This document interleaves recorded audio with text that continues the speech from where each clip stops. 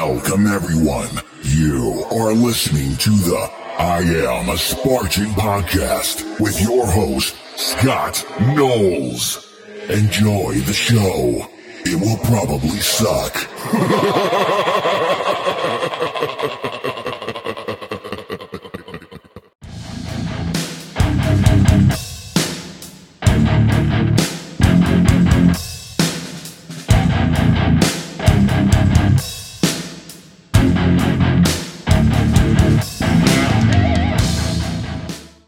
I'm Scott the Fame Knowles, and you're listening to another episode of I'm a Spartan OCR podcast.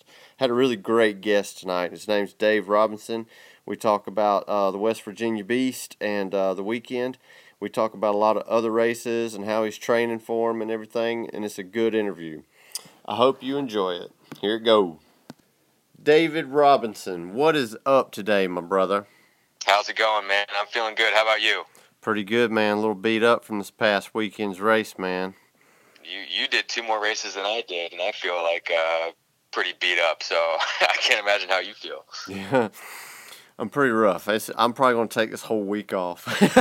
Probably smart. Recovery is key. Actually, I floated today. I floated in one of those sensory deprivation tanks. So yeah, I saw your Instagram stories and where you went to it, and that's kind of like a super Epsom salt bath or something. Bingo. Yeah, exactly. So you're in 1,000 pounds of Epsom salt. The water's skin temperature, so you don't feel the water at all. Totally dark, no sounds. I mean, it is just like you and your thoughts, and really, really good for recovery, both mentally, just because there's no stimuluses, but also physically. I mean, the Epsom salt is awesome. The magnesium's great, and it's totally relaxing. The gravity, can't really do its work on you, or it works a little bit differently. So you're just floating. It gives everything a break. It feels fantastic. That's pretty cool. Is there one of those places like pretty close by to where you live at? Yeah, I live in Richmond, Virginia, so we're a pretty small, medium-sized town, but we've got a couple of different places around town that we can float in, and I'm kind of into the biohacking stuff, so I do the cold exposures and the cryotherapy and the ice baths, but then I work on the breathing techniques and just try to. I'm not a great athlete, man, so I'm just trying to get all the hacks I can. So I'm the same. I do the same thing. We went to the room Saturday after the Beast, and there was a hot tub and like it's a pretty chilly pool, and we'd get in the hot tub and jump in the pool, get in the hot tub, jump in the pool, and we'd soak in each one of them for a few minutes to kind of help recover. Contrast therapy, I love it. That's right. So, Dave, tell us a little bit about, how you got into fitness and, how you got into OCRs, man. Yeah, man. So, I was kind of played team sports my whole life. I still play soccer twice a week pretty competitively. I didn't end up playing anywhere in college or anything, but when I got to college, my random roommate was like a 4 or 5 time national junior powerlifting champion. So went from like a super skinny 150 pound, all endurance soccer player to I think I graduated like 210, something like that. So I've got a pretty good strength base as well. And I actually was a strength and conditioning coach at University of Richmond for about a year. Worked with football, men's soccer, women's soccer, field hockey, a little bit of lacrosse. So I kind of got really deep into the strength and conditioning world, left that for a long time.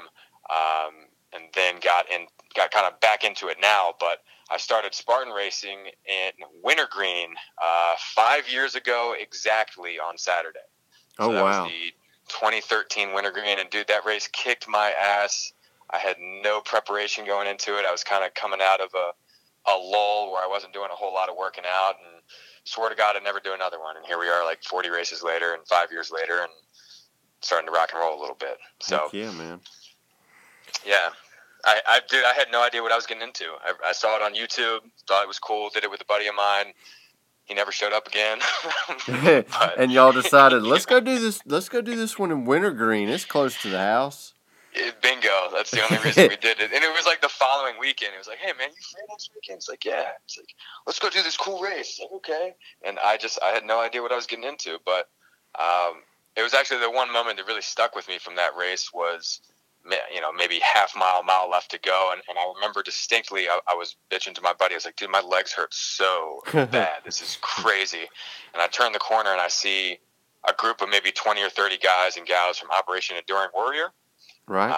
So that's the group where they take out wounded veterans and have them do a bunch of cool stuff. And so they were, military fatigues, military gas masks. A couple of them had no legs or one leg and one arm. They had one paraplegic there, totally no legs and no arms, being carried by his buddies. And that shut me up real quick. Gives me goosebumps now thinking about it. So that was a very, powerful moment for me. I was like, wow, okay, this is more than just a weekend thing. This has got some power behind it. And came back and did the next one the year later, and then I got my first trifecta, did 3 races, then 6 races, did 12 last year and dipped my toe into elite. And I think I've done 10-ish this year as well, and just gotten better and better and better at it each year, which is, the idea. Had just as much fun throughout, so... Yeah, I think OCR is one of those things where the more races you do, you kind of get better at it by doing more races, I think. I mean, exactly. That's just the only way. It's just, time in there. You learn how to, go through the obstacles and transition in and out of them faster by doing more races. Exactly. I mean, it just reps under the bar. It's like anything else, it's just practice, practice makes perfect. And it's really hard. You can't replicate a twister, right? You can't replicate... I mean, I guess you could build an Olympus, but that's hard to do, So it's just expensive. This. Yeah, the specialist athlete, I think, is never going to do as well as a good generalist athlete. Like the marathon runner or the powerlifter is never going to do great in OCR, at least these longer-ish courses. But you got to be good at everything, and that's what really attracted me to the sport. Yeah, I mean, you really do. I mean, to be on the top, you have to be a really good runner, but I mean, you can't just be a good runner. Exactly. I mean, you've got to. It's like like you said, you got to be the total package, pretty much. And that's what I really loved, is because at this race on Strava, I don't know who did it, but they broke it down into all these segments of the race. Yeah. And you can go on there and compare all your segments to everybody. And I think I realized that the best thing I was that good at over the weekend was technical downhills and the bucket carry. Everything else I pretty much sucked at. Suck is relative. It's like the uphills I wasn't good at. Yeah. But in South Georgia, you do what you can, Yeah, I don't think you got too many uphills down there. And, we don't have too many of them here in Richmond, but... we're about an hour and a half away from the Blue Ridge, so really I don't have an excuse. And I got a treadmill in my room, so I really don't have an excuse. But that's my biggest weakness as well, man. So I think you're definitely not alone there. It's running up mountains. Yeah. That's freaking novel. Because running up treadmills gets boring fast. No shit. So, what you do for a living now, Dave? Are you a personal trainer? I think I saw where you look like you were doing some personal training on your Instagram. Yeah, man, we've got a pretty cool thing going here in Richmond. So, are you familiar with the Blue Zone concept by chance? I am not. So, Blue Zones are these places. A while back, some researchers from National Geographic tried to find the places in the world where basically longevity is the highest and instances of disease are the lowest, and to figure out why that's the case, right? And so there's 5 blue zones in the world. There are 3 islands: Ikra off the coast of Greece, Sardinia off the coast of Italy, and then Okinawa off the coast of Japan, as well as a peninsula in Costa Rica and a town in Southern California. So in these places, based on how people live, how active they are, how they source their food, how they spend their time, the parts of the community that they're in, et cetera, it's hard for them to be unhealthy, right? Whereas in most places of America, in the Western world, in the world in general, it's hard to be healthy, right? 70% of people are obese, overweight, et cetera. Because we got Pizza Hut and bakeries. Because we got good food and TVs and stuff. We like to be comfortable. So what I've kind of created with another buddy of mine is a blue zone here in Richmond. We're calling it GS Nation. So we're looking at things from that kind of 30,000 foot perspective. So focusing on mindset and sleep, nutrition, recovery, training, and community. So I'm not reinventing the wheel on a lot of this stuff. This isn't my own research on a lot of this stuff, but it's kind of applying principles and solid strength and conditioning and just health and wellness principles in each of those areas and giving them the weight that they deserve. So you got to sleep, and if people are sleeping 5-6 hours a night or not having good sleep hygiene, like all that translates to a lot of different areas. So we do personal training, we do individualized coaching, we do group workouts every single week. We partner with a lot of gyms and studios here in Richmond, and we bring our members to them at a discount. We partner with nutritionists and acupuncturists and functional medicine practitioners and cryotherapy places and kind of all down the line. And our members kind of get access to all that stuff as well. So that sounds pretty cool. Yeah, it's kind of it's relatively novel, I think. But I've been a personal trainer in the past, and people go to personal trainers for two reasons. It's accountability. I pay you money and you set an appointment with me, and I'm going to be there Tuesday at 4, or, Tuesday at 10, whatever it is. And then the trainer tells that person what to do. And so a lot of people are, trying to lose weight or just look a little bit better, feel a little bit better, et cetera, and they're out there doing bodybuilding splits and spending time on the elliptical, and either not working as hard as they need to work, or they're smashing themselves into the ground and not recovering at all. Right. So we're either kind of pushing people along a little bit or holding them back a little bit, and that's kind of tailored to the individual. So, right. How does the nutrition part go about this blue zone you talk about? Yeah, so with the nutrition, a lot of that has to do with in the blue zones. It's how they're sourcing their food, sourcing it locally, eating whole food, eating a lot of plants, not eating too much food, drinking a lot of water, that type of thing. But it's also, the community aspect plays into that. So typically in our culture, we're, and I do this too. I'm not perfect at any of this. I wish I was. But, a lot of times I'm like scarfing down my breakfast cold in my lap while I'm driving to a training session at 5 in the morning. Like I'm not eating mindfully, right? But when you slow down and you actually like think about where your food came from, and you start to actually taste and enjoy your food, it gives you a greater connection to things, and that translates into a lot of different areas as well. So, we've got a meal delivery service that we partnered up with. We do a lot of education behind food. A lot of people are scared of carbs. A lot of people are going keto train, and there's a lot to be said for that. But it's not for everybody, so we just try to, I like not cake. for me either. Man, I tried to go keto, and, I did it, and mentally I felt great. My abs came out, but I couldn't, I had no like fourth or fifth gear. Like I was stuck in second or third. I just had no pop, so. I think it just pissed me off seeing people eating carbs, and I was over there just eating the same meat all the time. I think I would just get old. Yeah. No burgers for you, no fries, no beer, nothing good. Oh, man. I can have the burger. I just can't have the bun. What's the fun in that? Right. And you can't eat the fries with it. I mean, and you can't put ketchup on it. And I mean, really with keto, if you're doing keto right, sub 30, sub 40 grams of carbs, and that's it's just nothing, man. It's hard to do. It's so hard to do. It's not sustainable. Now if you've got 200 pounds to lose, or, if you've got a GI tract issue or something along those lines, then it's great. But for a performance athlete, like it's typically not necessarily the way to go unless you're running ultra marathons. But there's a lot of different ways you can look at it, and that's the cool thing about strength and conditioning, health and wellness is there's never one way that works for everybody. Everybody's got their own body, everybody's got their own things that work for them, and it's the kind of role of the coach or the trainer or frankly that individual themselves to figure out what works best for them. Yep, and everybody's got their own different genetics too, where a certain type of diet might work with one person, but it won't work with another. Exactly. And I tossed around the idea about trying the ketogenic diet just because everybody, is getting on that train.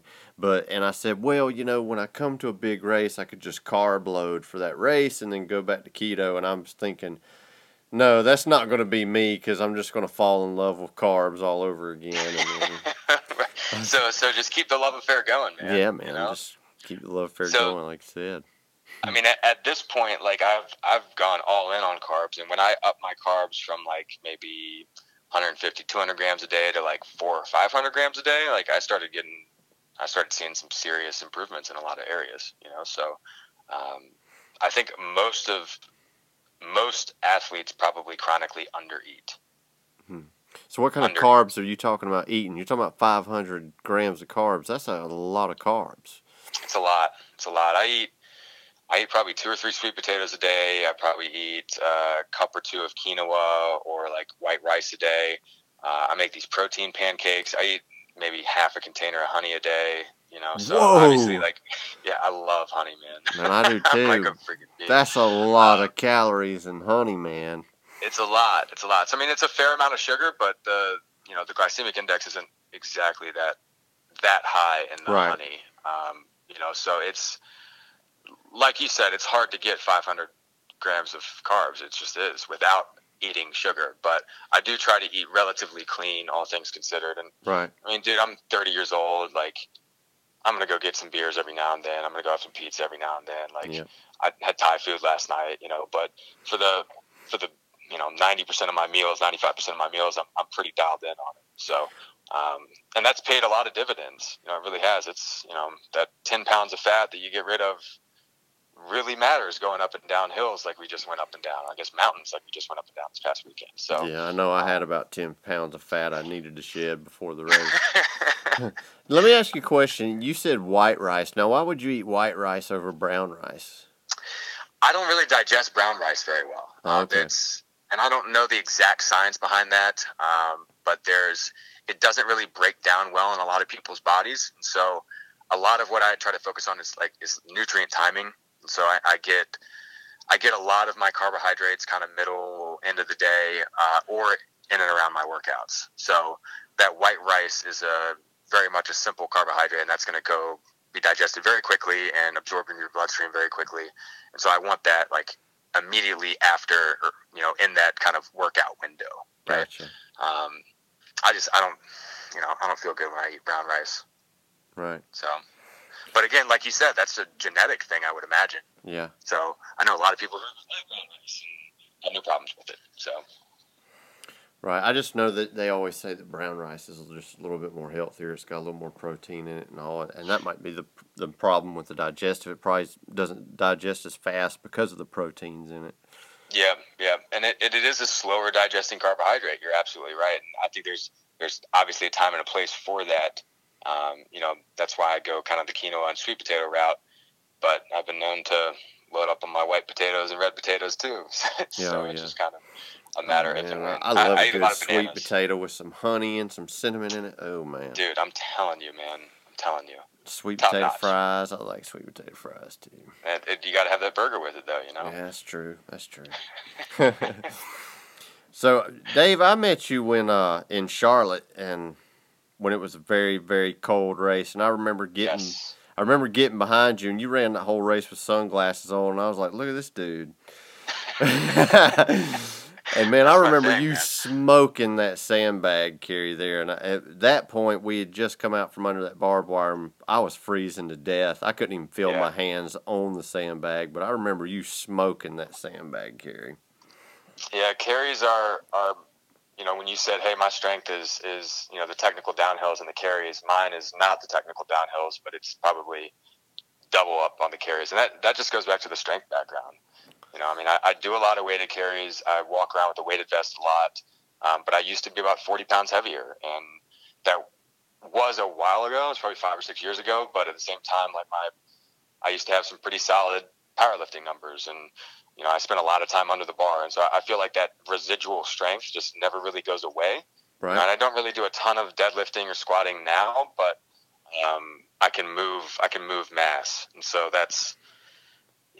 Every time I get to something like that I actually feel good in, I try to drop the hammer, right. and just, bury whatever I can bury and kind of leave my soul out there with that. Cause I know I'm going to get passed again on the uphills. So I might as well try to make up some time while I can. Yeah. It's kind of the way I do. And what's funny is I'll pass a bunch of guys on a technical downhill, and then it'll get flat again, and they've just got a faster pace. So they just come right back around me.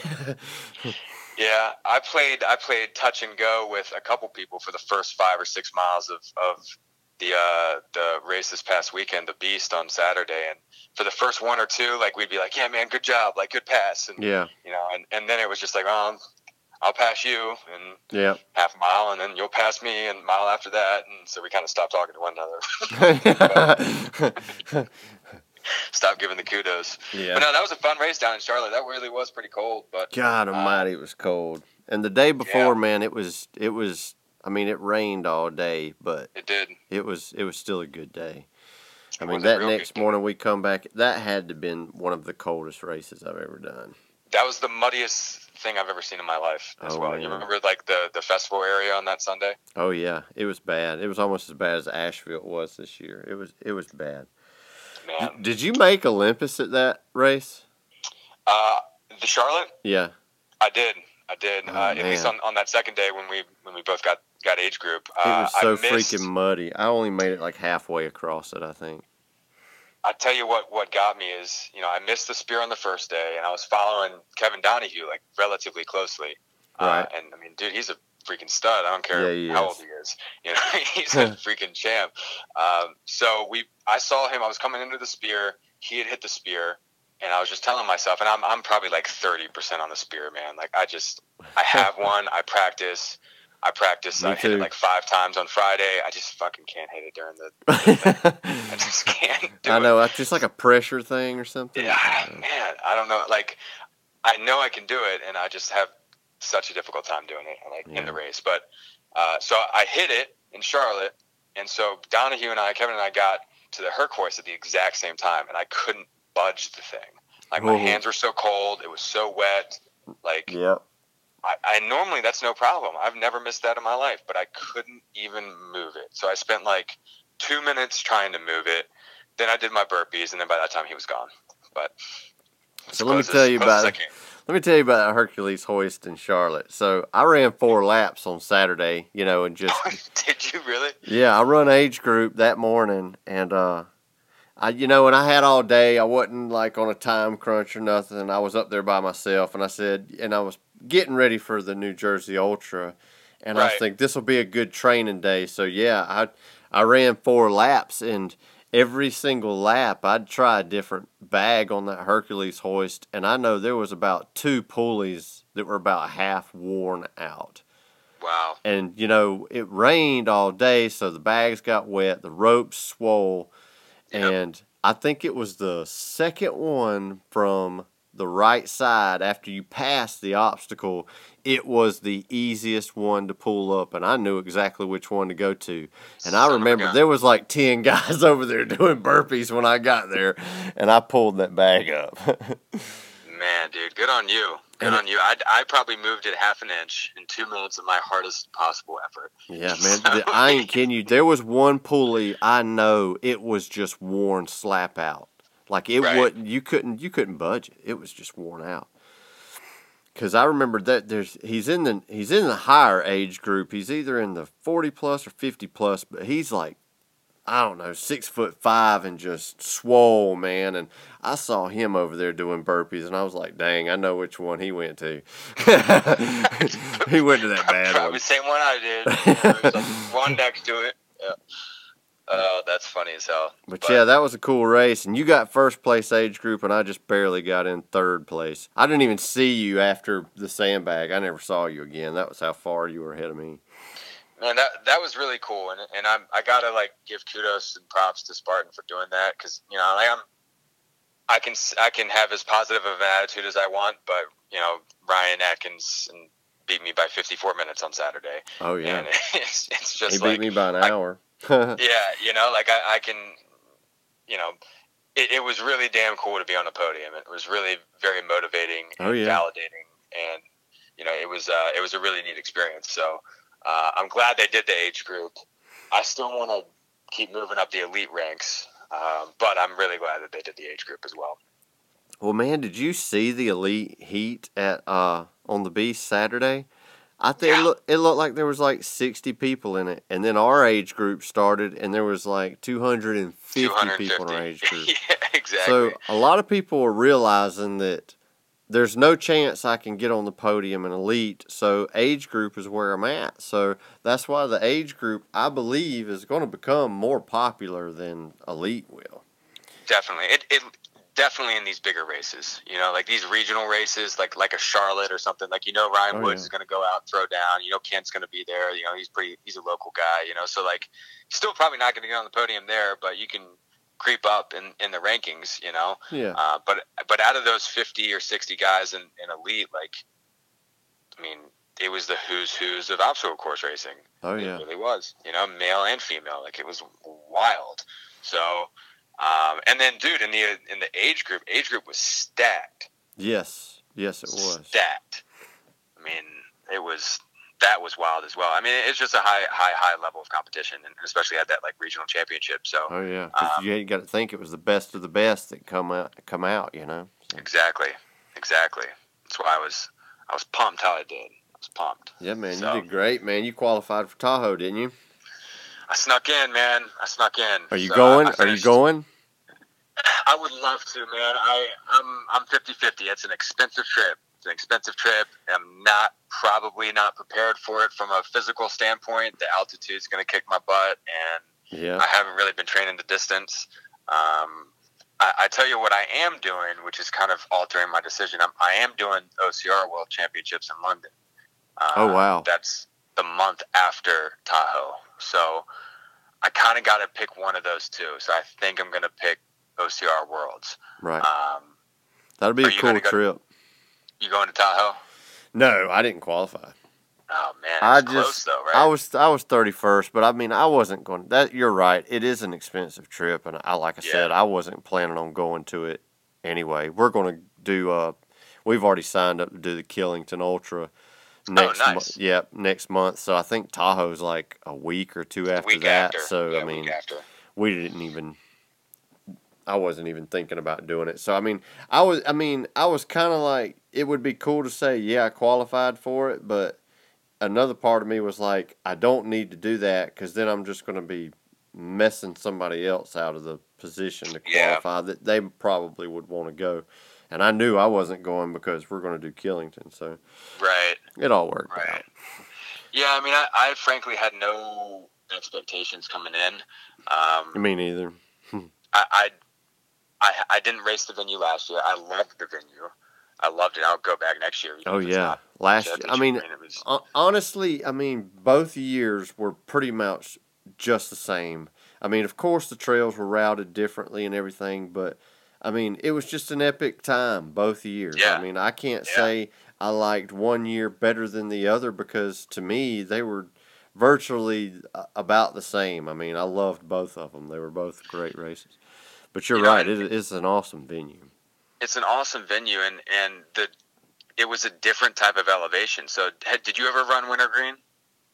Yes, I ran it in 2015, I believe. Okay. The last year it was there, I ran it. Last year it was there, exactly. I ran it that might have been 16, but either way. You're right. It was 2016. Because Arrington was the first year last year, and I had expected there to be hills, and it was flat as can be. Yep. It was a cool venue, though. I got to admit. I liked it. Jason Barnes, he did really good with that course. I liked it. Yeah, he really did. I would like to go to it again this year, but I'm not going to make it. Yeah. Well, you did the Tri-State New York race as well on the mountain, right? Kings Mountain, I think that is. I did the Tri-State. I did the Beast race. You did the Beast? Okay. All right, I did the Beast as well. So the Wintergreen in Virginia and then the Tri-State in New York, both those were like very rocky. Yeah. Like just very technical.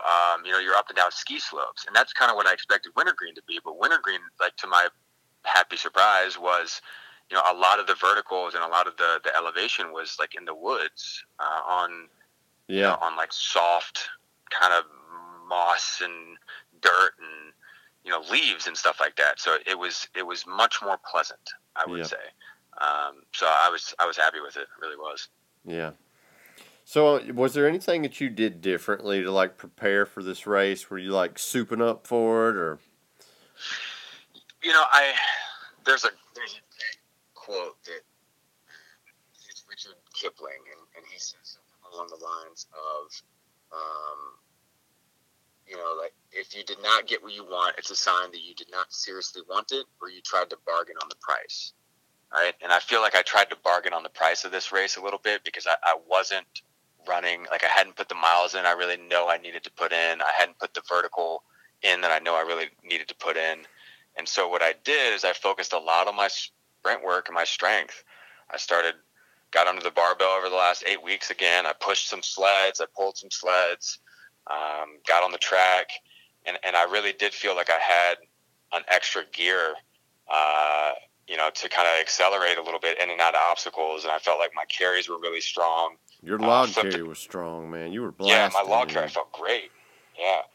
I was running with that thing. That's what I say. You run the whole thing, it looked like. I ran about 3/4 of it, and I got tired. Yeah. So I ran the log, and at the very end of the bucket, I shuffled the bucket. Right. But that was half mile in. But I got the tire, man. And, I was probably, I think they had the splits somewhere. I think maybe Athlinks had the splits. I don't know where exactly I saw that. But, I think I was 60th going into the kind of the tire flip, or kind of in and around there. And I was 30th leaving the bucket or something, And so I made up a lot of ground kind of at the very end, being able to hit the, flip the tire and carry the bucket pretty quick. So, yeah, I'm focusing on my strengths, which is my strength, and just trying to slowly chip away at the aerobic, distance capacity stuff. Yeah. Yeah. I remember the tire. The tire is just a frustrating obstacle. I mean, it's not really that hard to lift up. It's just getting your fingers up under it to lift it. I had no problems doing the Super and the Beast, but we run a sprint just as a fun lap. A group of us just went out there and run it. And when I got there, I had to play with the tire just to find a way to get my fingers under the right tread. The one that was just had a little gap you could get your fingers under. But so I was playing around with it on Friday at the open house, and at least the one on Friday, the treads and the tires, those grooves were really, really thick. Yep. So it was almost like you got a good handle on the groove itself. And so, yep, if they're dry, you can pick them up by the tread and lift them up. Exactly. And on Saturday they were dry, and that's exactly what I did. I couldn't get my fingers up underneath it, and so right. I kind of put my chest on it and kind of had a little bit of a lean on it, and then grabbed the treads and was able to pull it up that way. So, I think the first one I went to, I put my hands under it, and I just got lucky, and I was able to get my fingers right up under it, so it flipped it over pretty easy. Sometimes we get lucky. Sometimes you get the pulley that works. Yeah. Yeah. Hey, man, that was an earned, one up on everybody because I run 4 laps the day before. No doubt. No doubt. You definitely earned that. I remember telling, I think my buddy Andrew Bruner, he was in that heat with us that morning. I think I told him, I was like, dude, whatever you do, don't get this one and get this one, I should have had my ears open a little bit then. Yep. Could have picked up a tip or two. But man, at that point of the race, our hands were just numb, dude. I was freezing. And, I do a lot of cold exposure stuff. I do ice baths and I do cryotherapy and stuff, but I was really cold because that was after the creek, the creek wall, that they roll through. So that's, I'm sad summer's coming to an end. Let's put it that way. I know. I hope Killington's not going to be super cold. I mean, I know it's going to be a little chillier up there, but I hope it's not going to be I can't feel my hands. Right. I have that Raynaud's syndrome, and my hands get just where they hurt. My hands hurt the rest of that day after that race. Oh, man. Do you wear gloves? Do you wear gloves, like warm gloves when you're running or anything? I mean, I wear some gloves just for abrasion, and I use them for, carrying the bucket and, for the rope climb just so I can, slide down. But, I mean, on all the grip obstacles, I usually take them off. But, they were not for warmth. I mean, they're kind of like a mechanic's glove, more or less. Sure. I'll tell you what, I ran a couple years. I'd carry this little thing of chalk in my pocket, and that worked really great until it started raining. You talking about that squirt chalk? Yeah, weightlifting chalk. Yeah. So before I get onto the rings or something like that, I have this little baggie where I had where I keep my goos and gels and stuff like that, and I just stick my hands down in there, and that worked awesome. But obviously, if it's raining or you're going through the mud dunk wall first or something it blows that up. So then I just figured I'd just get my grip stronger. Yeah. But it doesn't work when it's cold. Yeah, I mean, shoot. I mean, I'm all the time working on my grip, but What do you like to do for that? What do you do that works? You know, a lot of times I always have like a pair of grippers in my car, you know. Oh, yeah. And, That's a good idea. you know, I'll do dead hangs, you know, and sometimes I'll go to failure and sometimes I'll do like 30 on and 35 seconds off, you know, or, you know, and change those times around. And then a lot of times, man, I'll just walk around the house. I got a 45-pound kettlebell and then I got a 30-pound kettlebell. And I'll just walk it until I drop the 45 and I'll switch hands, you know.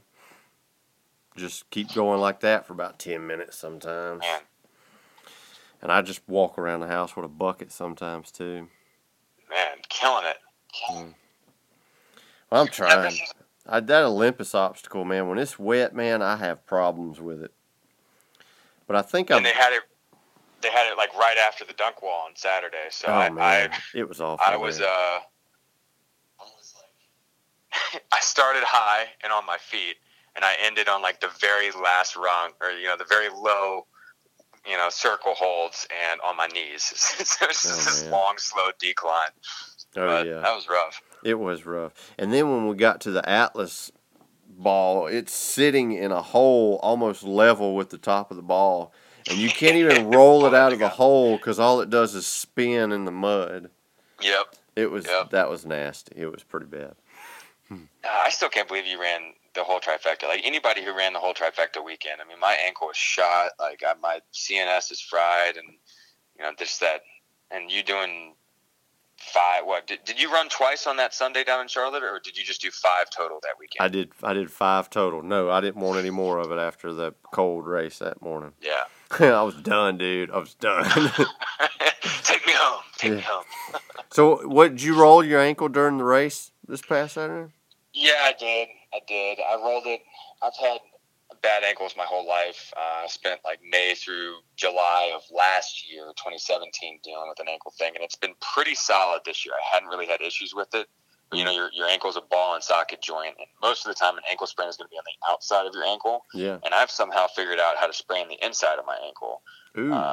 Yeah. So that's like what happens, I think, is I'll land on my heel. Like I jump down from something, landed on my heel, and just kind of like jammed that ball up into the socket, and just black and blue and limping around like a dummy. But it was one of those things that's one of the reasons why I'm proud of Saturday is I easily could have let that kind of derail me or quit or slow down or whatever, but I decided, I made the decision just to gut it out, and so I feel definitely good about that. But I was registered for the Super on Sunday, and I drove my butt home on Saturday. So, what point in the race did your ankle start bothering? Right before the photographer on the top of the hill. So that was about halfway then. About halfway. Yeah, about halfway. And then I really did it good going into the dunk wall. So I got to the point into the dunk wall where I was like, all right, definitely not running tomorrow. Right. But by that point there was only about a half mile left. Right. And I'm not going to say that it affected me to the point where I could have done better if it hadn't happened. I mean, maybe I did, maybe I didn't. But it didn't feel great. Doesn't feel great now, but totally worth it. Yeah, there's quite a few people out there that rolled their ankles and they didn't. I mean, they were at the venue, but they didn't come back for another race the next day. Yeah. I got the email from Spartan today saying I could transfer my thing, and I never had that happen before, so I still don't know how that works. I'm gonna have to figure that out tomorrow. I think they give you like a deferral code, and you got to pay $25 to defer it or something like that. Do I have to sign up for the same one? Like, do I have to sign up for a Super again, or can I sign up for something else? I think they will let you sign up for another Super. You can probably do it for a sprint. They may let you sign up for another beast, but you might have to add some extra money to it. I don't know. If the best way I would tell you to do it is to, go to their website like in the middle of the day and click on the help button at the bottom and just get on the live chat with them. That's the best way. I've never found, thank you for telling me that. I felt it was the most genius thing ever just to have zero help. from a business thing. Just, hey, don't pay anybody to do this. You figure it out yourself. Yeah, I never realized there was actually help or a contact or something like that. So. Yeah, I mean, because that's the best way. I mean, either that, because if you do that, you're going to go back and forth with the emails, and sometimes they'll take a little bit to respond to emails. Yeah. So Yeah. that's usually the cool. quickest ways is to do it. But yeah, they'll send you a deferral code, and you just defer it to another race, and you got to pay the insurance fee again and all that jazz. Right. Of So it course. ends up being another $50 or something just to trade it with the deferral and the insurance, but worth it. Well, see, man, just what you need to do is just buy that $1,000 pass when it comes around, and I'm such an idiot. I did that 2017, and I waited till like mid-January. I thought I was going to be fine, and that sucker sold out real quick. So Yeah. I couldn't believe they put a certain amount of numbers on how many they would sell. It's amazing how the price in that pass has doubled over the few years, Wouldn't be surprised if it's $1,200 this year. That's what I'm thinking too. And what was like a slap in the face is all the people that had one from the year before. We'll give you this $100 off code, but you got to use it within 3 days. Yeah, exactly. And it's like, the season's do not it right even at over Christmas. yet. Yeah. It's smart, but I imagine it's going to come on sale anytime now. Anytime. I'm going to jump on it when it does, because I'm not going to let myself do that again. Yeah, I want to go sell some crack. That way I can buy it. I got to sell something. I'll tell you that. I got to tell you that. I got to start slinging. But this is an expensive hobby, man. It is, I thought man. golf was expensive. This is expensive. Well, see, and then you got to think into all the travel. You got to get a room. Yeah. I tell you, I was actually excited. I was going to camp on Saturday night, which I don't really get a ton of opportunities to do. I just don't do it as often as I'd like to do. But I got a hotel for Friday because I really wanted to do well on the Beast. Right. And then Saturday night I was going to camp, and Sunday I was just going to go run it for fun. Obviously, try to do well, but have a good time out there. Maybe try some new stuff on obstacles or whatever it may be. Maybe underhand toss the spear. Maybe I'll get it that way. I don't know. But I ended up trying to save a little bit of money, but didn't end up doing it. But you're right, man. It's a lot of money. It's a lot of money, a lot of travel, a lot of driving. Especially if you're flying, That's the thing about Tahoe. Like that it's a small airport. I guess, what are you flying to, Reno or something, or flying to Sacramento? Yeah, I think some people do, and I've seen where some people fly into Los Angeles and just take that long drive up there, Yeah. Just to save money on the flight, because it was cheaper to fly into L.A. And then rent a car and just drive 5 hours. Yeah, it's actually not a bad idea. They've got. I think what I'm going to end up doing, man, for next year is I think I'm going to transition a little bit to the shorter, faster courses with the emphasis on the strength stuff. Kind of like that TMX style, but stadium races, that type of thing. So there's a stadium race in Philly, which is about 4 hours from Richmond. And I got a couple buddies that live up there, so I can crash for free. And so that's a nice, easy drive, and that's going to be $150 all in, as opposed to $1,500 all in. So as much as I want to go to Tahoe, happy I qualified. I'm sorry for the place I took from someone who really wanted to do it. Apologies to everyone. But, well, it's kind of ridiculous the way they did that too, because the elites, it rolled down. So if somebody had already qualified, it rolled down to the next person. And why they decided to not roll down the age group, I don't get that. But yeah. I guess, and maybe they want to keep the heat small at Tahoe. I don't know. Yeah, I mean, that would, I guess that makes sense, because it's supposed to be, I guess, the World Championship, right? Or is Greece the World Championship, or is it Tahoe? It's Tahoe, right? It's Tahoe. It's Tahoe, yeah. The trifecta championships is at Sparta. So to win you have to do all 3 races, and you have to, do them well, I guess. I don't know if they rally up the points or if it's positioning. But if it would have been, Robert Killian would have won it if this was Sparta this past weekend, because he got first place at all 3 races. Wow. Yeah, he run age group on the sprint because there wasn't an elite heat, and he got first in it too. Jesus. So if he got first in Tahoe, And then if he gets, he got first in West Virginia. If he gets first in Tahoe and first in Greece, doesn't he win $1 million? No, see,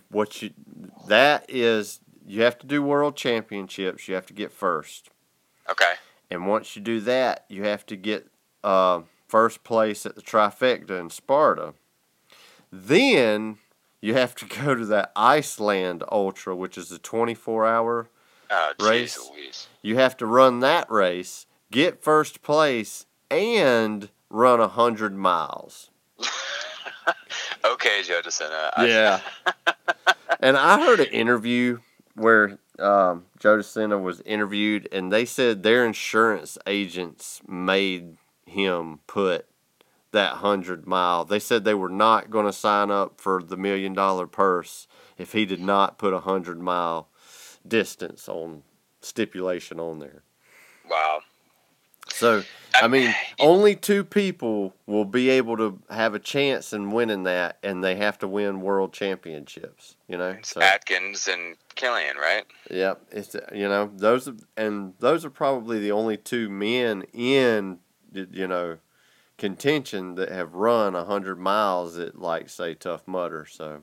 Yeah. Has John Albin done Tough Mudder before? I think he's done Tough Mudder. I don't know. He has. Yeah. But I don't know if he's qualified for world championships yet. I don't think he's done Spartan stuff. He hasn't in the U.S. I'm sure he has over there where he's from. Yeah, that makes sense. Britain or whatever. Yeah, that's interesting. I ran a 50-mile race back in November, and so a buddy of mine and I put on this race in Richmond, called it the River City 50-miler. His sister passed away about a dozen years or 10 years or so ago from cancer, and I mentor or kind of have a buddy relationship with a 8 or 9 year old kid who's got cancer here. I do some work with a child cancer support organization called Connor's Heroes. That's cool. In town, and it's awesome group.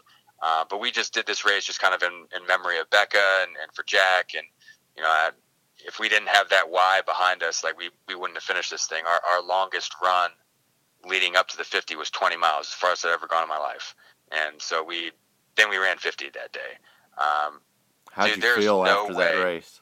I was at 0%. I was at 0%. Dude, his sister's a RN, registered nurse, and we each got 2 IV bags after the race, right? Mm. And I still woke up the next day peeing brown at 0%. Ooh, yeah, like, that's not good. I was shuffling my legs for a week, like picking my legs up for 2 weeks to try to get into the bathtub and walk up steps. I mean, I was trashed. Yep. Really glad I did it. No way I'm doing it again anytime soon. And there's no way 100 miles in 24 hours with obstacles should be possible. Man, the cold weather keeps me away from Iceland. I don't know. Yeah, man. Yeah, kudos to everybody out there doing it for sure. I mean, it's kind of like when you watch the CrossFit Games. You're like, there's no way people should be able to do this, and holy shit, they're doing it. Exactly. You know? And like it's motivating and it's all inspiring, and it's like kind of like, oh shit at the same time. I think it'll be cool, you know, if somebody tries to go for it. I think the most miles at Iceland last year was 76. So yeah, you know, depending on how they change it, you know, the race and everything, I think it's going to be tough for somebody to get 100 miles, but $1 million is a lot of money, and I don't know. It's motivation. Seeing Killian come and try to win all 3 races this weekend makes me wonder, was that his practice run for trying to win all 3 at Sparta? Yeah, good call there. I mean, it's just so cold. Like, there's no way to prepare for that. Like, I went to Iceland with a buddy of mine in 2017 in early May, and we just like weren't prepared for how cold it still was. I mean, it was high of 35, low of, in the 20s at night, and that was May. It's not December. I think isn't the race like New Year's or like the day or two after Christmas or something like that? Oh man, I want to say it is in December. It's during the Borealis or whatever. So yeah. I mean, it's got to be gorgeous. Yeah, but I think they said it's during that time of year where there's only like 2 or 3 hours of sunlight. So. Oh man, I didn't even think of that. Yeah, I mean that's 24 hours of nighttime. Yeah, let's think about how horrible that would be. Yeah, and not to mention, so when they did this, they did the race. Like if you failed an obstacle, you had this passport, what they called it, and it was a card, and they punched this card. I can't remember either if you failed it or if you passed it. And when you got back, right before you went into the tent, they made you do all your burpees right there. So if you failed 4 obstacles, you had to do, all 120 of them right there. No way. Yes. Could you imagine that? No, I can't. Have a bad run. And at least to get your heart rate, your blood temperature back up. Yeah, warm yourself up right before you go into the warm tent. That's right. Way to do it. Because I thought, they were letting them do it in the tent where it was warm because probably wasn't nothing out there but ice, to do burpees on.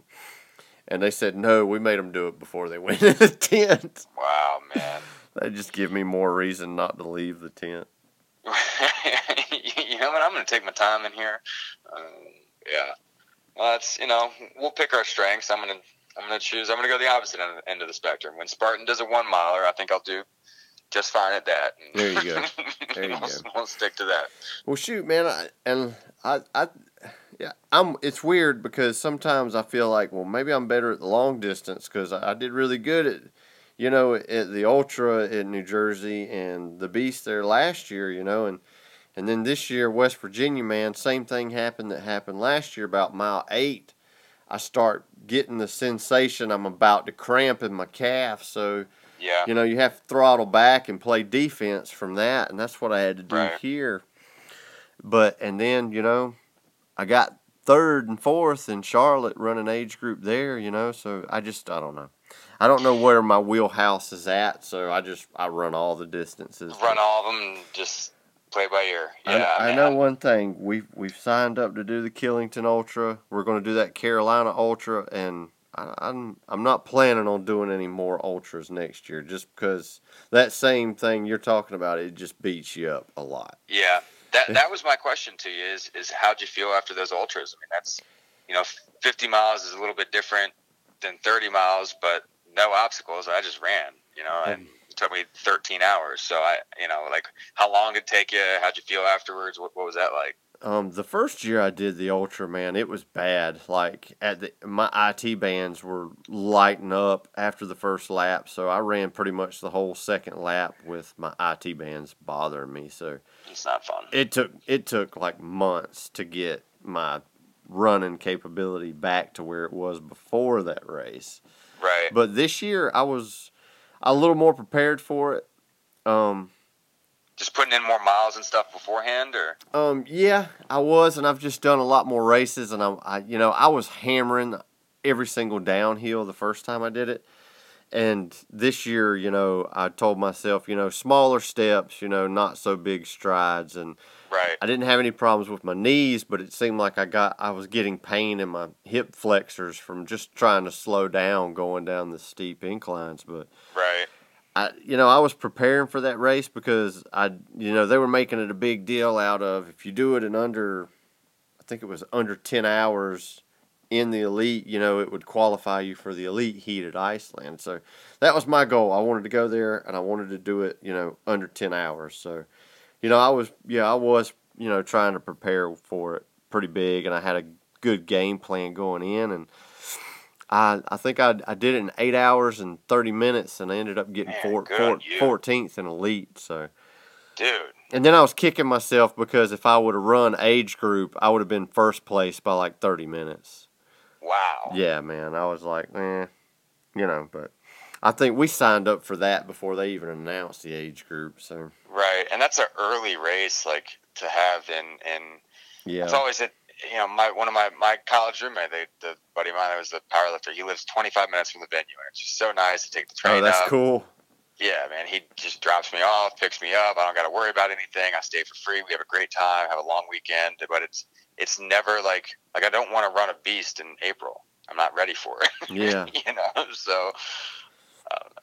But that's awesome. So you got 2 more beasts to end up the year. What else are you doing? You running any other races to end up the year? Oh, man, I still got a bunch going on. I'm doing 2. I got the 2 ultras, Going to Atlanta and running a super sprint there. Is that Tybee Island or whatever that is? The not Tybee Island, but is that like the island type course, or is that for next year? The Lanier Islands, they're going to have a Lanier, sprint there, I think in April. Cool. So that's a cool venue, but the bad thing about it is it's only going to be a one-day sprint, so that's kind of a bummer. It's a hike. Yeah. But it's going to be in Conyers at the horse park for the super and sprint in October. Yep. And then I'm going to go to Florida and do the one in December. And I'm just going to do an open run at the Bone Frog in Charlotte, and we're going to go to do the Savage Race. Ooh, I think it's in November. I want to say it's either the weekend of World's Toughest Mudder or the weekend after it. I can't remember. Man, I'm going to have to make a note to check that out. Charlotte's not far from me. I mean, yeah. 4 or 5 hours, but... You know next year the Charlotte Spartan Race is going to be a super sprint weekend. Is it? That's awesome. Yeah, that's what I said too. Yeah. That's really awesome. Yeah, I haven't run a super this year. I was going to run my first super on Sunday and didn't end up doing it, so I didn't even get a trifecta this year. But I don't know how long a drive it is for you, but the Conyers super will be a pretty good... That's a pretty cool venue if you've never done it before. I like it. Yeah. A lot of people are tired of it because there's about 4 different OCR companies that use that venue. Really? But, I mean, I always enjoy it. There's a hotel literally right across the street from the venue. Oh, that's brilliant. Yep, and it's the only one. It books up pretty fast. It's just so awesome. You can go over there, get your bib and everything, and you can walk back across the street and eat some more of the continental breakfast they got in there if you want to. You know? Well, that sure as hell is the way to do it. I've been doing it wrong this whole time, I'll tell you that. Yeah, but it's cool. Great. You just walk over there and get in your hot shower, put on some dry clothes, walk back across the street and hang out, man. It's really cool. Man, that's the way to do it. Golly. Hey, Dave. You said that's October? Yes. And I think the Super's actually on a Sunday, which is kind of different. Yeah, they're doing that up here in Arrington. They're doing the sprint on Saturday and the Super on Sunday. Oh, right, man, that's cool, man. That's a cool venue. I enjoy, even though it's like you said, it was flat. That was a fun race, you know. I loved it. I did too. To be honest with you, I thought that was the easiest race that I had ever done. I think from even it being a Super, from the standpoint of like, I don't know whether I just felt great that day or what it was. I think like the course. Everybody coming out so fast at that place too. Yeah. I remember doing it. Do you remember how they had those hay bales and they had the plastic on it? And everybody was busting their ass on it. Busting their tail trying to slide off of it, and they just kept sliding. Yeah, I remember that. That was cool. I know. I was like, man, that was a game changer. Because you never even, it's like, it's just some hay bales, But the hay bales that have the plastic on it, that is a different monster, man. It is, man. It's hard to get up. And like the second day, like the plastic was torn on one of them. And like, and everybody was bottlenecking on that one hay bale because they knew they could get over it. Actually do it. Yeah, wouldn't that suck? You miss the mandatory thing. You just can't get up the freaking hay bale.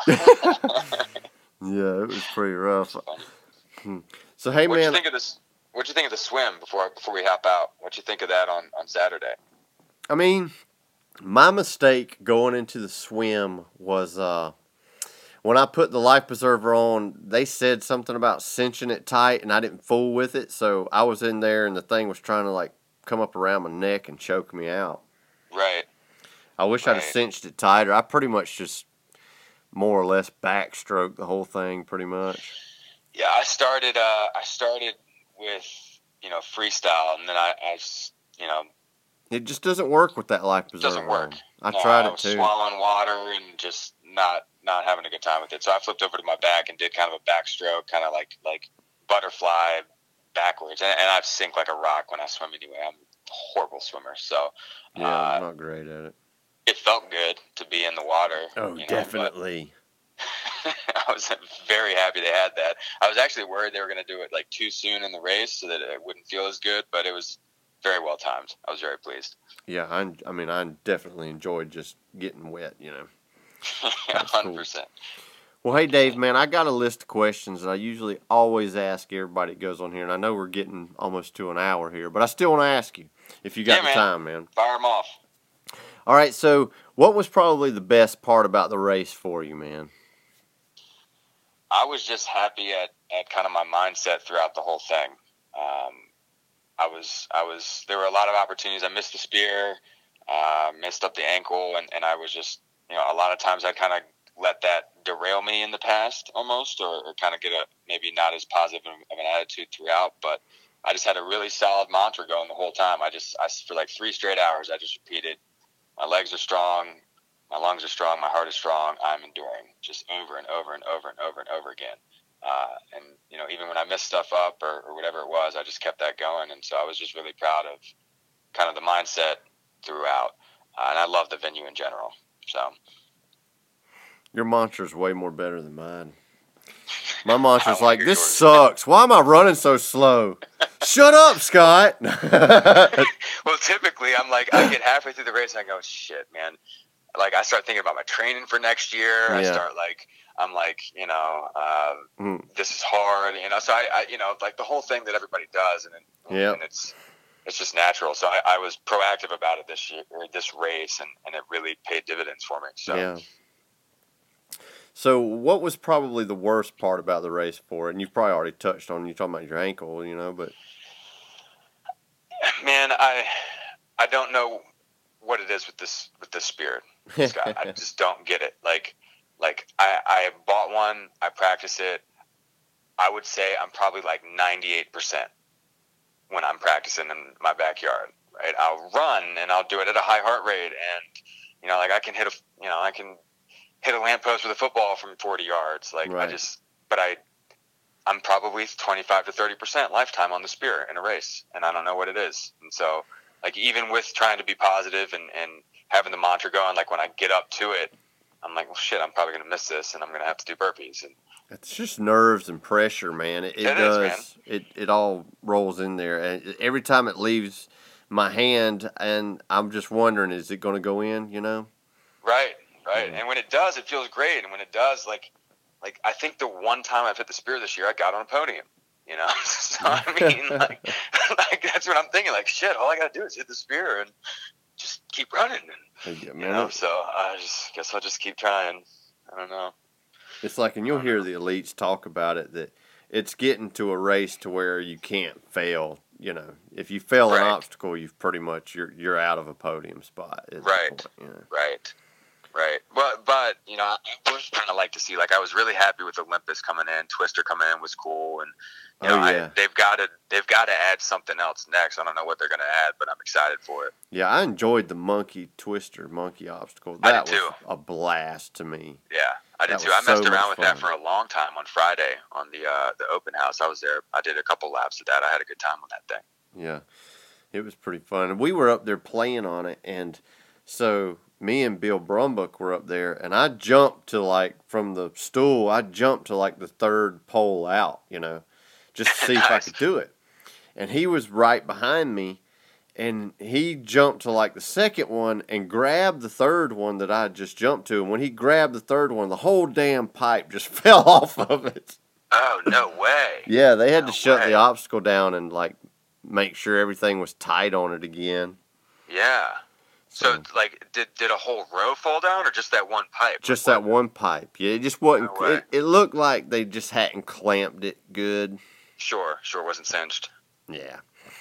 So that's funny. Hey, man, what is your pre-post, and day of race ritual, man? What do you eat the night before, the morning of? What supplements are you using? I mean, how are you getting that edge, man? Yeah, so I try to not change anything up until race day. So I don't really do a whole lot of carbo loading. I don't really do a whole lot of that stuff. Race morning, I make. Well, I mean, you're already taking in 500 grams of carbs, right. So I would hope not. Right. Here comes 1,500 now. Yeah, I'm not doing that. Whole jar of honey this morning. Right. I do make the same smoothie every morning before a race. So it's one banana, like 8 or 10 ounces of, I forget which one it is, 8 or 10 ounces of coconut water, and then I love a coconut little bit water. of protein. I'm a huge fan of coconut water. Little bit of protein, not a lot, maybe like 10 grams, and then some honey. So that's, again, just a carb bomb, and my stomach can handle that. But I take these, and this might actually help you out with the cramps and stuff. I take these electrolyte pills called Rehydrate. Yeah. You heard of those? No. Man, it's like sodium, potassium, calcium, and magnesium. And so I take 3 of those every hour when I'm racing. Oh, wow. And I take like 1 gel every half hour, and then Cliff Blocks every half hour. Mm-hmm. So I alternate between those two. But my main tradition, ever since my first race, and I look forward to this very, very much, is after every single race, I have a large chocolate Frosty from Wendy's. Because I freaking love Wendy's. I never get to eat it. I don't really do a whole lot of fast food. Sometimes I'll have 2 if the drive's really long. But that, like, the drive home, I try to hold out as long as I can. And then when I just can't hold out any longer, I pull over, I grab my Frosty, and it's always the best. Man, I thought you were going to say something good, like a king-size Blizzard or something like that, man. No, man, just a Frosty. Just a Frosty. Nothing too good, but yeah. That's always the tradition. What about you? What's your tradition before and after? I'm like you, man. I think this time I downed 2 cartons of coconut water the day before. Yeah. And I usually always do that. Try to bathe myself in coconut water just for the hydration and everything. Right. And the night before, I think we all went somewhere and we got a steak. And no, we went to Hooters. I think we got. How'd you forget that? Good yeah. for you. Well, we went and got steak a Saturday night. So nice. So we went to Hooters and I split 20 wings with my buddy and got a plate of loaded tater tots. Love it. You're ready to rock. Yeah, my nutrition's off, I guess you could say. Off with air quotes. And so for breakfast, I eat a little bit. I don't go crazy. I drank a little bit more coconut water. Had a banana. I think I might have just had. No, I think I went and got some Frosted Flakes out of the Continental. Yeah, the Continental, and they didn't have the milk ready, so I just poured coconut water in my Frosted Flakes and ate it like that. Oh, you're a savage. Which wasn't that bad. I mean, yeah. I would have rather had milk, but sure, of course. You do what you do. I do try to get up and forks down 3 hours before the race. Do you? Yes. You? Yeah. And I got that from the Hammer Nutrition website and their endurance and the way they talk about it. Right before the race, 30 minutes before, I drank the Endurelite, I think. Endurelite, yeah. I like that stuff. It's pretty nice. I like that stuff a lot. They say you should load it, and I did kind of coming up into this, but I'm not going to do that anymore. I've been having trouble sleeping, so... And that stuff's got a lot of caffeine in it, and I drink like 2 cups of coffee already a day too. So I'll probably start loading it up like maybe a week or so before the next race or something. And they're saying to load it up like every day. Every day. A scoop or 2. Because it's got beets in it, and the cordyceps or whatever they call it. Yeah. So they say you should load it every day. Interesting.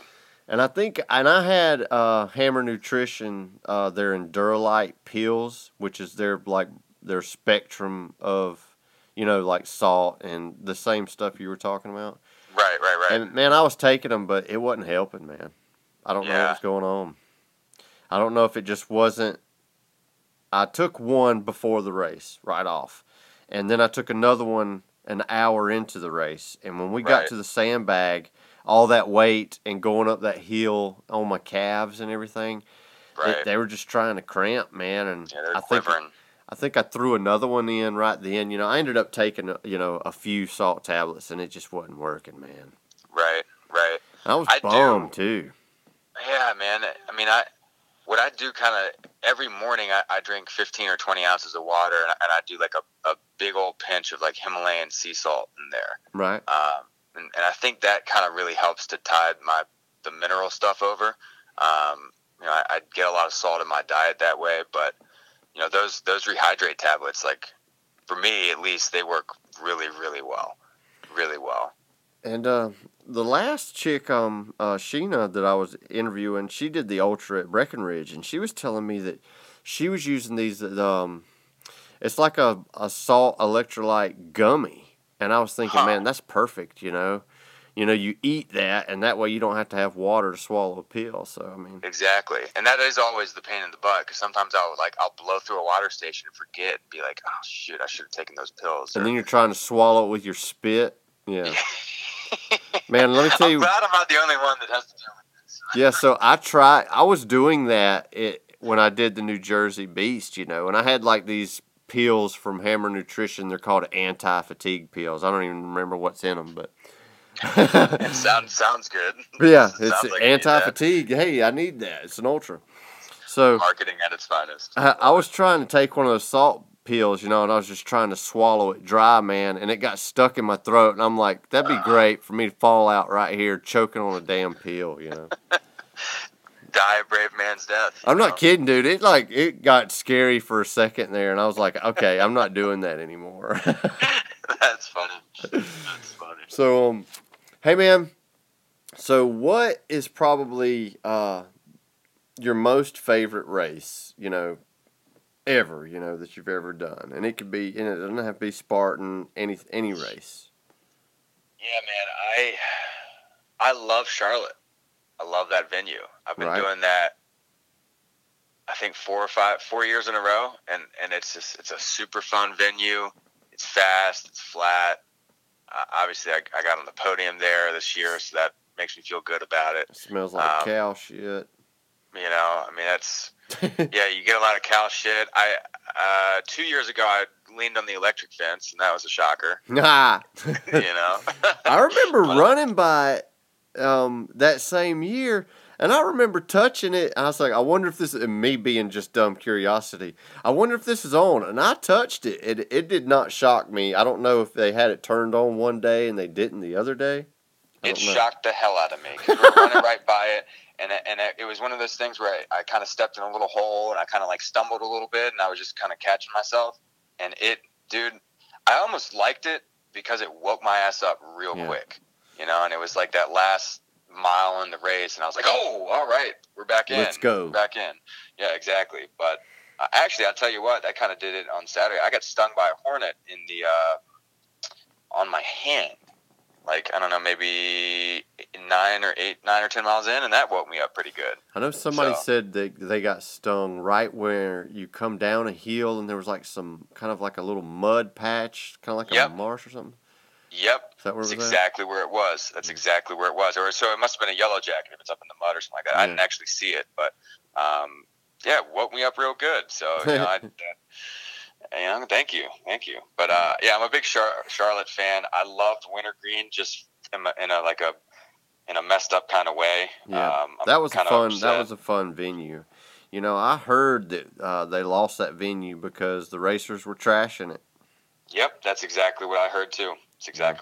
And I went up there with a buddy of mine. He's got a place in Wintergreen, and we went about a month ago, and there was still trash up there, man. No way. I swear to you, I ran on up in the woods and everything. I was on a couple of those trails, and it was kind of cool because I ran by somewhere, and it was one of those it must have been the dunk walls. It was the up over walls or something like that, and they just never took them down. They were still painted. They were kind of all rustic, and wow. Part of them was falling over. It was really cool to see.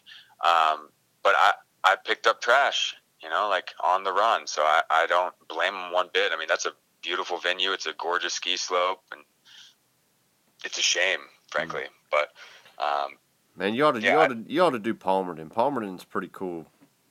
I did do Palmerton in 2017. Oh, you did? Man, I liked it.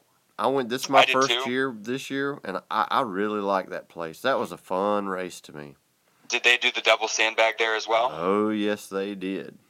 That's a mother. Dude, I had never seen grown men cry like that. I'm serious, man. There were some dudes on that mountain that were pretty strapped up, yoked dudes, and just couldn't handle it, and That was brutal. My goal was to not set the bags down, and I stopped several times and rested the one I was carrying with my hands on my quad, but I never sat down. I never stopped, and that was my goal. Dude, so I was happy good on about you. that. Man, we did 2 laps there.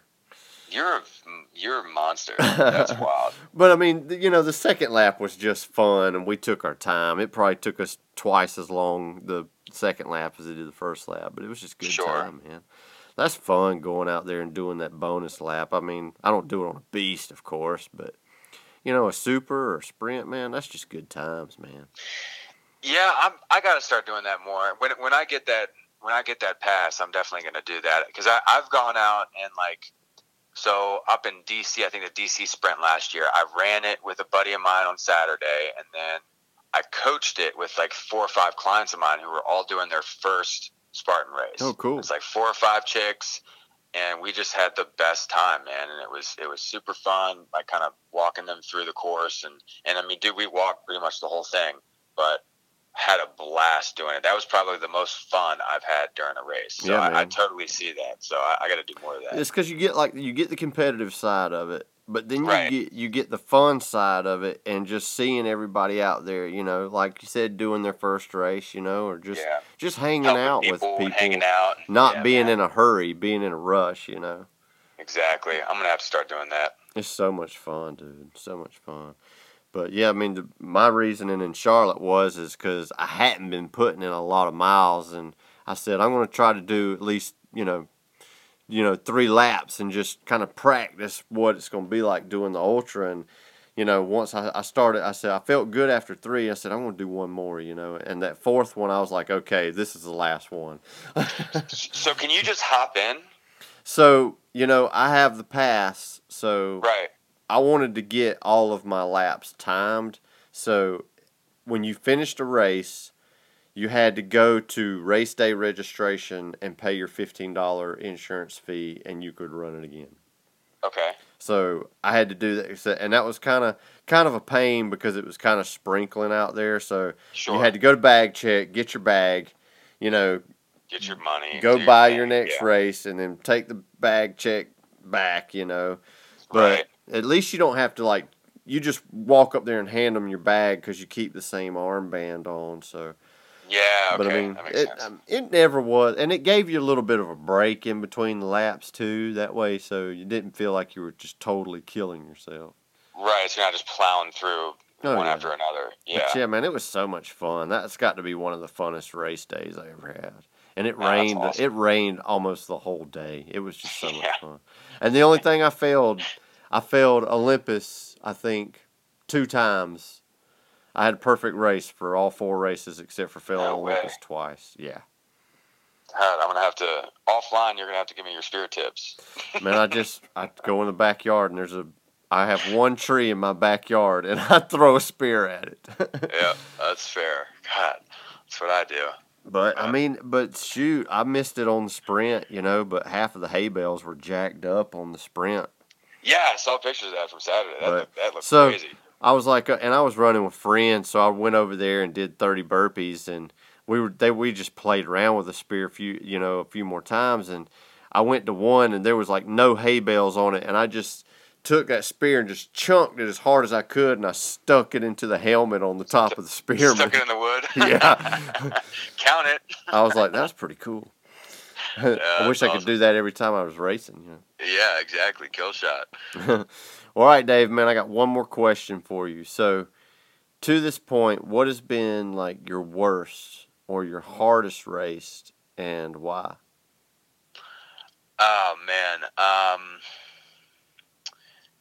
Hardest race was definitely that 50-miler for sure. I was just not prepared physically. Mentally, I was 100% prepared, but that was the hardest thing I've ever done in my life, hands down.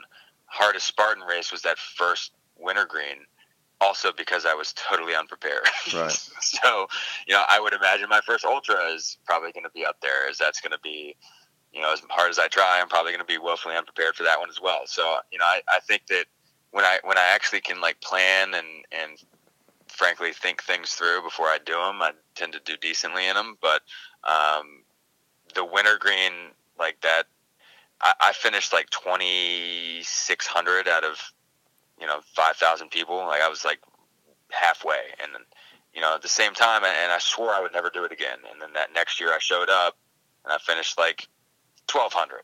I was like, no shit. Maybe if I tried, I could do a little bit better. And so that was kind of transformative, just coming out and doing it and putting myself through that. But that kind of kicked everything off. So that was like the hardest and the best and the worst all at the same time. Yeah, man, Wintergreen was one of those races where when you were running that race, you were like, man, I've gone up 7 miles and only went down 1, Right, right. That's the way it feels out there. Yeah, and it's just like those were the races where I was like, that's where I realized the tagline, Spartan's tagline of "You'll know at the finish line." Exactly. Like during the race, I'm like, I'm an idiot. Like, why would I do this? This is just not an intelligent thing to do. And then you finish, and you're like, okay, I get it. That was awesome. I'm ready to sign up for another one. Exactly. Exactly. They've done a hell of a job, man. Hey, man, you need to come to Spartanburg and do that ultra there. That's going to be a pretty flat one. I'm thinking about it. That was my least favorite course I think that I've ever done, man, to be honest with you. Why? Because of the briars?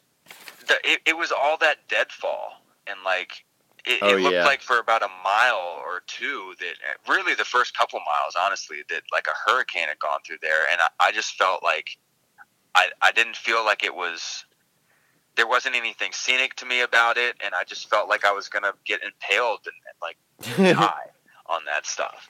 Yeah.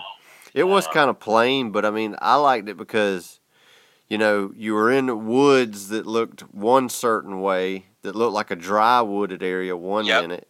And then the next minute you were in kind of like a swampy looking area. And then the next minute you were in kind of like this field, so. It was it was extremely varied. It really was. Yeah. And, that but I mean, there wasn't really nothing right? about the race that stood up as far as, the way it looked, of course. Right. As far as scenery goes, but it was fun. I just had a good time at the race, I guess. I always wear pants, so I never get tore up by the briars. Yeah, the briars don't really get me, and I wear like the long compression pants, and I roll those up over my knees, and then I wear those long socks, so I don't really get the briar issues either.